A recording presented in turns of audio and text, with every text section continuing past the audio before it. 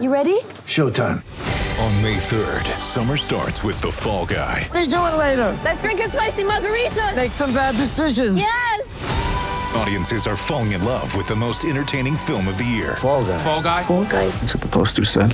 See Ryan Gosling and Emily Blunt in the movie critics say exists to make you happy. Trying to make it out? Nope. Because I don't either. It's not what I'm into right now. What are you into? Talking. Yeah. The Fall Guy. Only in theaters May 3rd. Rated PG-13. Empire.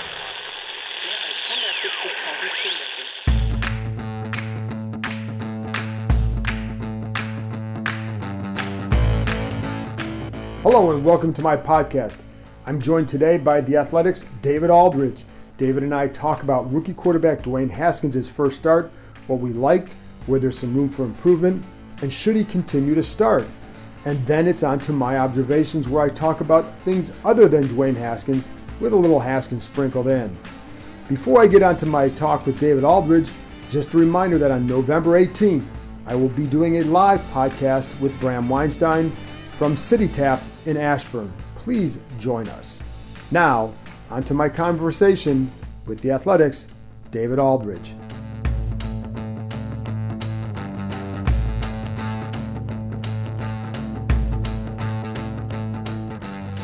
So now I'm joined by David Aldridge from The Athletic. But he's at first, before he get going, he's a guy that I've long admired for his reporting skills, the ability to provide insight, and that's why I want to bring him on today to talk about Dwayne Haskins after his first start. And David, first of all, what did you see from him? What kind of jumps out at you initially? Well, I mean, look, it was he's got a long way to go. Yes. But, he did some good things out there. It wasn't all, awful. It was, in fact, there was a lot of good. I thought, if the concern was get him out of the huddle, be ready to play, let everybody on the same page, I thought for the most part they were today. Yeah. They were aligned correctly, I think, offensively. There may have been a couple of times where he didn't get the protection call the way they wanted it. But I thought his throws were okay. It's hard to tell because I don't know if it was the wind or the Bills. I don't know, but they didn't take any shots. They weren't taking shots. They took nothing down the field. So which surprised me a little bit. I thought, I think you have to at some point take a shot down the field. But, I know they had a high safety end. Right. But so I thought it was okay. He made some good throws. I thought the best throw was against the blitz. The blitz came off of his right side. Out to the right. And he threw it right where the blitz came First from, down. which is what you're supposed to do, and got a first down. He also, on that play, he also changed his arm angle a little bit, too. I think he had to throw it sidearm, but it's a nice ball delivering it, too. Yeah. So there's some poise with that as well. And the pass was low, and only Richardson could get it, so he did a lot. Those things were good. He had a good throw to McLaurin, I thought. Missed a couple guys. Missed Quinn. Had Quinn open. He underthrew Harmon late in the game. Yeah. That would have been a first down. And then Quinn was open again, but that was when he got sacked. He didn't have any time. And I didn't think he was going to have time on that because at first I wasn't sure. But the Harmon one, do you think part of this too? And it's funny because the bar seemed to be set low because everybody's heard about how far away he is. Yeah. And like the operational part is where they wanted him to get better at. And in talking to people before the game, that was what they wanted to see, get him in and out of the huddle, all that. So I don't want to say maybe the bar is set low is the wrong way, but they're really looking to see the foundation of his game. And is that more, I think he is, he's probably got different challenges to him because of his background with only the one season of real college football. That sets him back a little bit in terms of experience. My only argument is, where are they going? Right. They're 1-8. Where are they going? Well, that's the question. Is like because Callahan's asked after the game, is he going to start?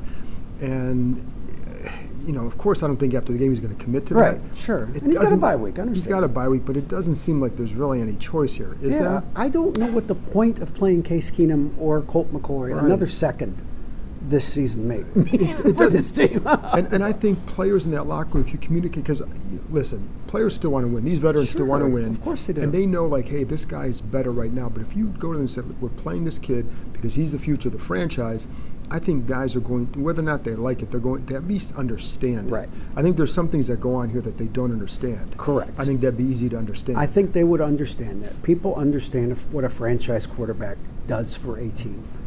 And the only argument I have is you don't have enough evidence to make a decision about this guy. Right, you don't. You have to be able to make a decision after this year.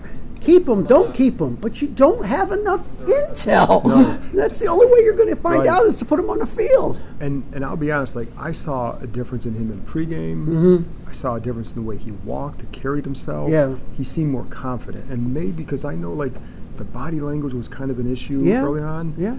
But maybe some guys just need to have this going on for them to get them ready. I I don't know. think most people, most guys, especially in football, it's just different when you're not starting. Yeah. I just think you're different. Everything's different in terms of all the different ways you communicate to other people. And I just think you've got to know that you're starting. And you Right. just do everything differently when you're starting, I think. And especially at quarterback. I just think it's a big deal. And how did you feel like guys reacted to him?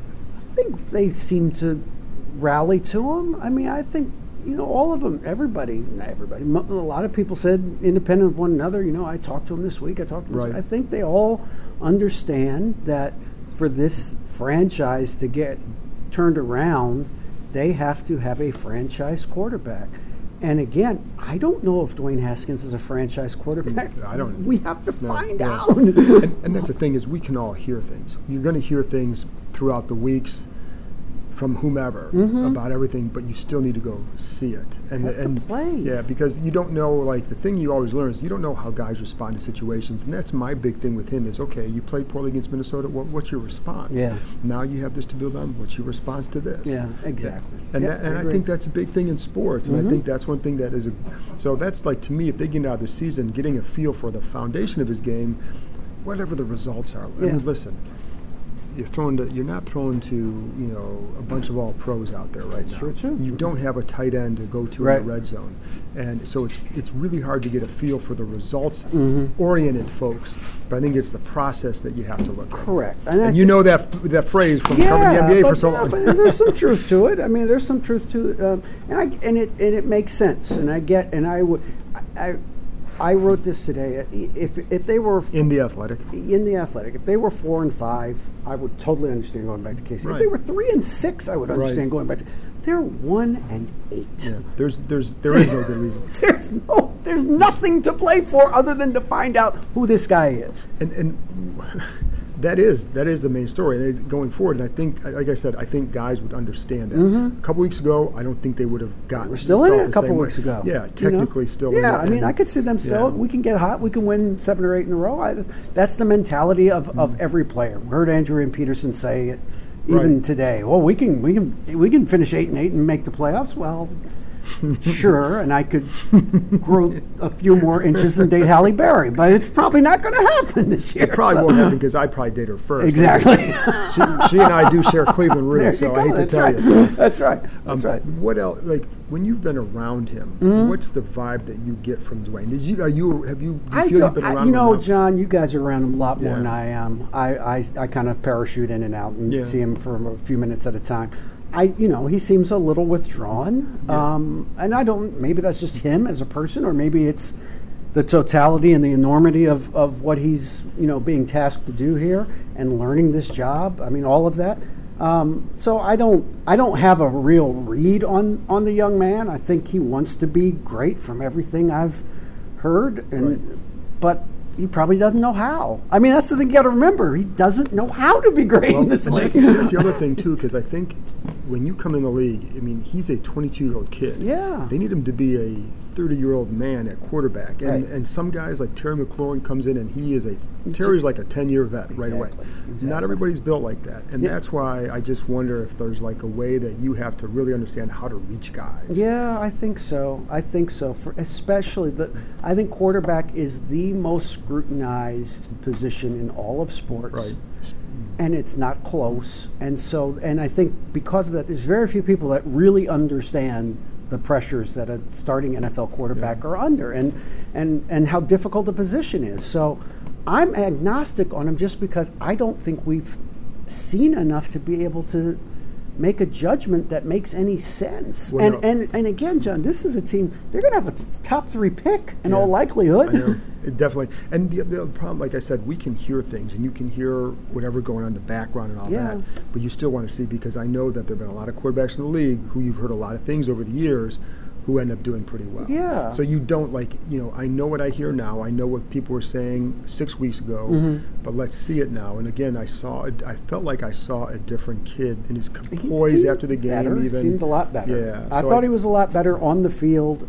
There was not that kind of, there's 12 seconds and they're not out of the huddle yet. Right. That was gone today. Right. And I thought that was a lot better. That's a step. Last thing on here, just looking at the organization in general. Yeah. What do you make of this? This is your first year back being around them. What do you make of it? I'm as dumbfounded as I've ever been. I wasn't sure if you'd use dumbfounded or flummoxed. About what they, I was talking to somebody before the game, and I just wonder if Dan Snyder understands how bad this is right now. I don't know if he does. I mean, because you know what, and I don't mean this pejoratively. I mean it because it's what happens. When you have that much money, you don't have to live in reality. You can live in a hermetically sealed bubble where you're only surrounded by people that you know and that are friends of yours, and that tell you everything's great. And I just wonder if he understands how toxic it is right now. I don't know that he does. I don't know if he does either. I think we'll see, based on the moves in the offseason, how much he gets it and what they're looking for. I mean, what would be your recipe for turning this thing around? It's not easy either. I mean, it's not. But he's not selling the team, so I mean that's not going to happen. Look, it starts with Bruce Allen. Right. People don't like Bruce Allen. They don't. I don't know how you can make the argument that they do. They don't. And they want him gone. And at some point, you have to listen to your fans, I think. Not because they know more, because they don't. But they're buying the tickets. Well, so. like the way you sell tickets in this league, it used to be off success. They could sell it. Now you got to sell it off hope. Right. And I think if Haskins doesn't progress the way they need, it's going to be hard to sell it off that. Right. I think for fans, they would probably buy more if he made a change at the top. I think you have to. And if you want to, there's an easy off ramp. If you want to put Bruce Allen in charge of a new stadium, and fine, but he has to get out of the hierarchy, I think, of the franchise going forward. Because I think that, again, I don't think that they are bereft of talent. They've got some talent on this team. I agree. They just don't have any direction or focus. I think that's been true. Like, my thing with the organization is what's the organizational philosophy, the blueprint of the organization, and that's where I think it's always been lacking for years. And I don't know that. I think that, to me, under Callahan, was the thing you got to reestablish. It's who you, from a coaching perspective, who are you as a team in the locker room and all that. Yeah. But that's still, when you talk culture, it's everybody I talk to is like, can it just exist from the coach on down? It's like, it really can't. You can get to a certain point, but to create a winning situation, which is consistently winning, it starts at the top. Well, you can't, because even a coach has parameters, right? And so look, Bill Belichick has complete control, but he's earned that, one. And two, the rest of the organization is not in conflict with the head coach. Right. And that seems to be a problem here. It does seem to be a problem. And it always gets out, too. Yeah. That's the problem. So, I think that filters down to the players. Right. And that creates a bad situation all the way around. Exactly. So, and it creates a lot of headaches for us, too. But it's just unfortunate. And juxtaposed to what I was just covering, which is the Nationals, it's just completely different. It's because when you're around them, how different? I'm not around him anymore. Completely different. I mean, just in terms of the complete backing they gave Davey Martinez at 19 and 31. Right. Complete backing. There was not a scintilla of, I don't know, I'm not sure. They backed him. Mike Rizzo backed him completely. Yeah, you're right. I'm going down with this guy. He's our guy. We're going down with him. And it shows throughout the organization, I think. And it doesn't mean they've always been successful, but they're at least coherent. Right. I think they know what they want. So they have a blueprint, and I think that's important. So anyway, Dave, thanks a lot for joining me. John. Appreciate it. All right, man. After this break, I'll be back with my observations. What did I see from Terry McLaurin in the locker room after the game? What about Adrian Peterson? Why is he still so valuable? And more.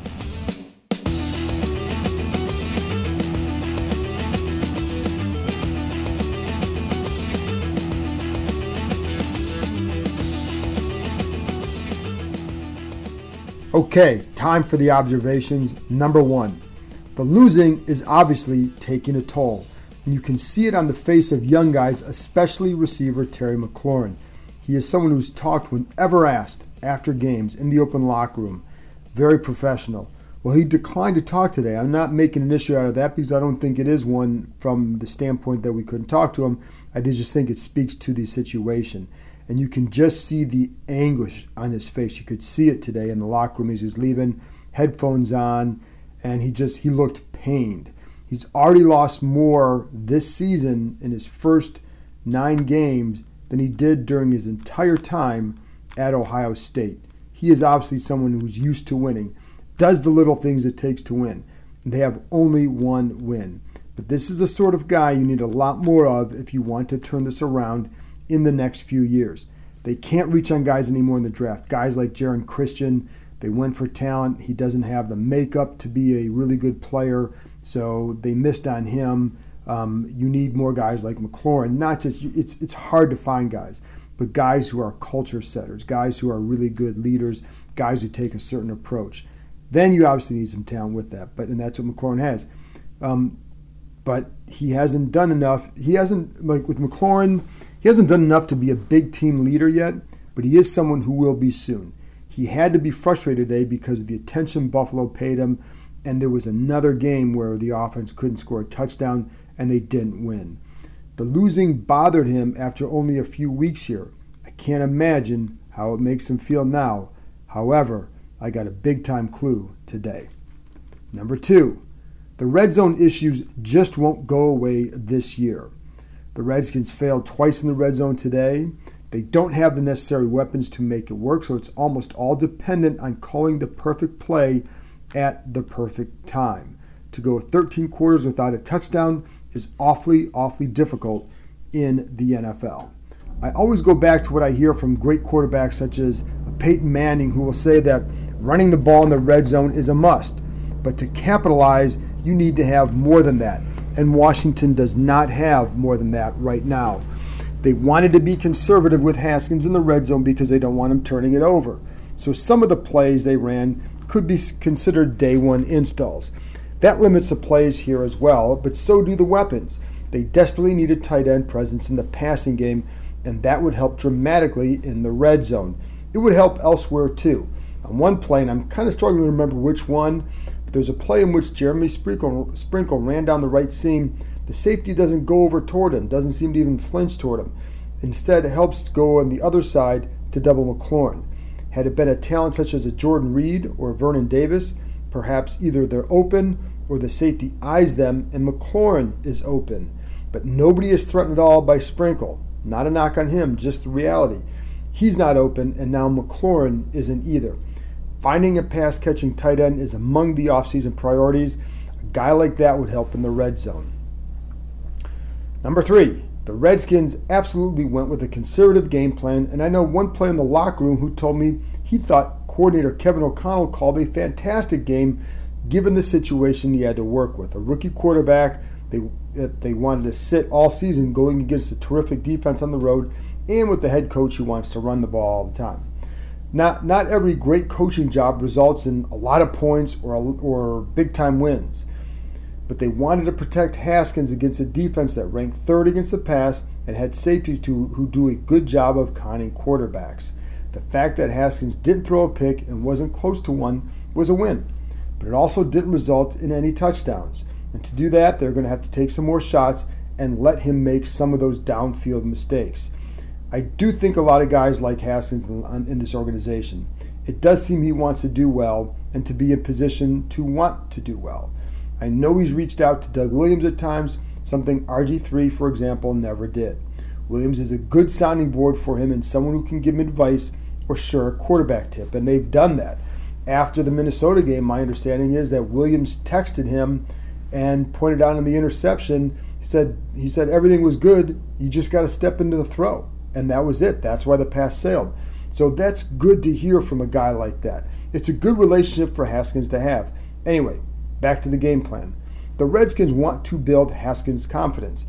That means taking little steps in his development. Those of you who wanted him in now, this is what you're going to get. He's a talented kid, but also a passer in the infant stages of his development. Therefore, I don't think they want to put him in too many situations where he can make killer mistakes.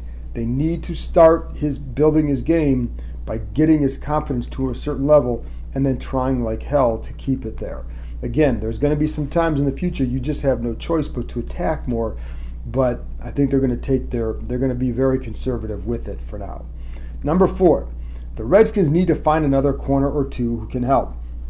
I like most of what Quinton Dunbar has done this season, but Josh Norman just isn't helping, and they could use more depth there regardless.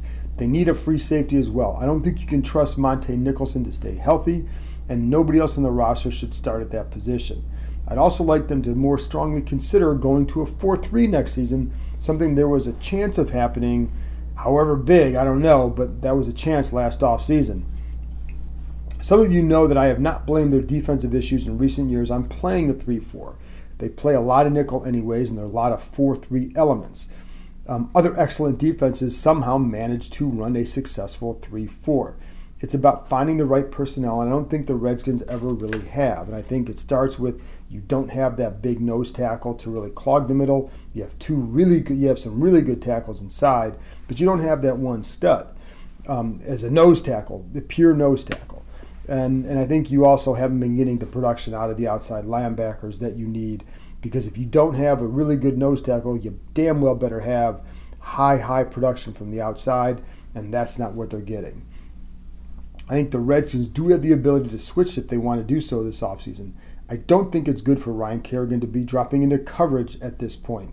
He could be a very good situational guy in a 4-3 with Montez Sweat at an end as well. You could not put them both in the game at that spot in a base 4-3, but I do think it's something that they should consider and let Landon Collins be more of an in-the-box safety and even more than he is now. They might need another piece or two at linebacker. I think Ryan Anderson could be a good strong side backer at 4-3. And I don't even know why I brought this up. It's just something I was thinking about today when you start looking to the future. It's not as if the defense was horrible all game. They were on the first 3 drives. They allowed 268 yards. A lot of that came in the first quarter. They were bad again on third downs. I think it was 6 for 12 today. That's a problem, I think, for a lot of reasons. But this defense should be better, and there are changes that will be made and some that could be made, and I think they all would help. Now on the last one, number 5. It's still fun to watch running back Adrian Peterson run the ball. There were a couple times I saw cuts that he could have made better, that could have led to bigger runs, and he always talks about that after the game too, but he's such a valuable part of this team. The one thing you know with Peterson is that he will continue to prepare a certain way. I know some people probably would have liked to see the Redskins trade him for whatever they could get before the deadline. I know his efforts today did not result in the win, but I would also want guys like him running the ball, because you know he's going to keep trying to win, or at least to get every yard imaginable. After the game, he was asked about the 1-8 record. He said they could still finish 8-8. Well, clearly everybody's going to kind of chuckle at that, and I'm sure many of you would mock him for saying that. In fact, I think that would be an easy thing to think. But the alternative is quitting, in which case fans would get very mad at that as well. So yes, while maybe it would have been good to get traded, to get maybe a 7th-round pick, I also don't think it's the worst thing for young guys to see a future Hall of Fame running back playing a certain way in a lost season. Anyways, that's it for now. After another ugly game, I want to thank David Aldridge from The Athletic, read his work there, for joining me. I always appreciate his insights. And I also want to thank you for continuing to listen. Hang in there. Hey, come check out a live taping of the John Keim Report. It's going to take place on Monday, November 18th at City Tap in Loudon 1 out in Ashburn, Virginia. Start time around 8 o'clock. It'll end at 9 p.m. In the show notes, you can find the Eventbrite invitation that you can RSVP to ensure that you get seats. It's free to show up. And if you can't find the invitation in the show notes, shoot me an email and I'll send you a link directly to you for you to sign up. You can find me at Bram, B-R-A-M, at ampiremedia.com, AMPIRE-media.com. Bram at ampiremedia.com, and we look forward to seeing you on the 18th at City Tap Loudon.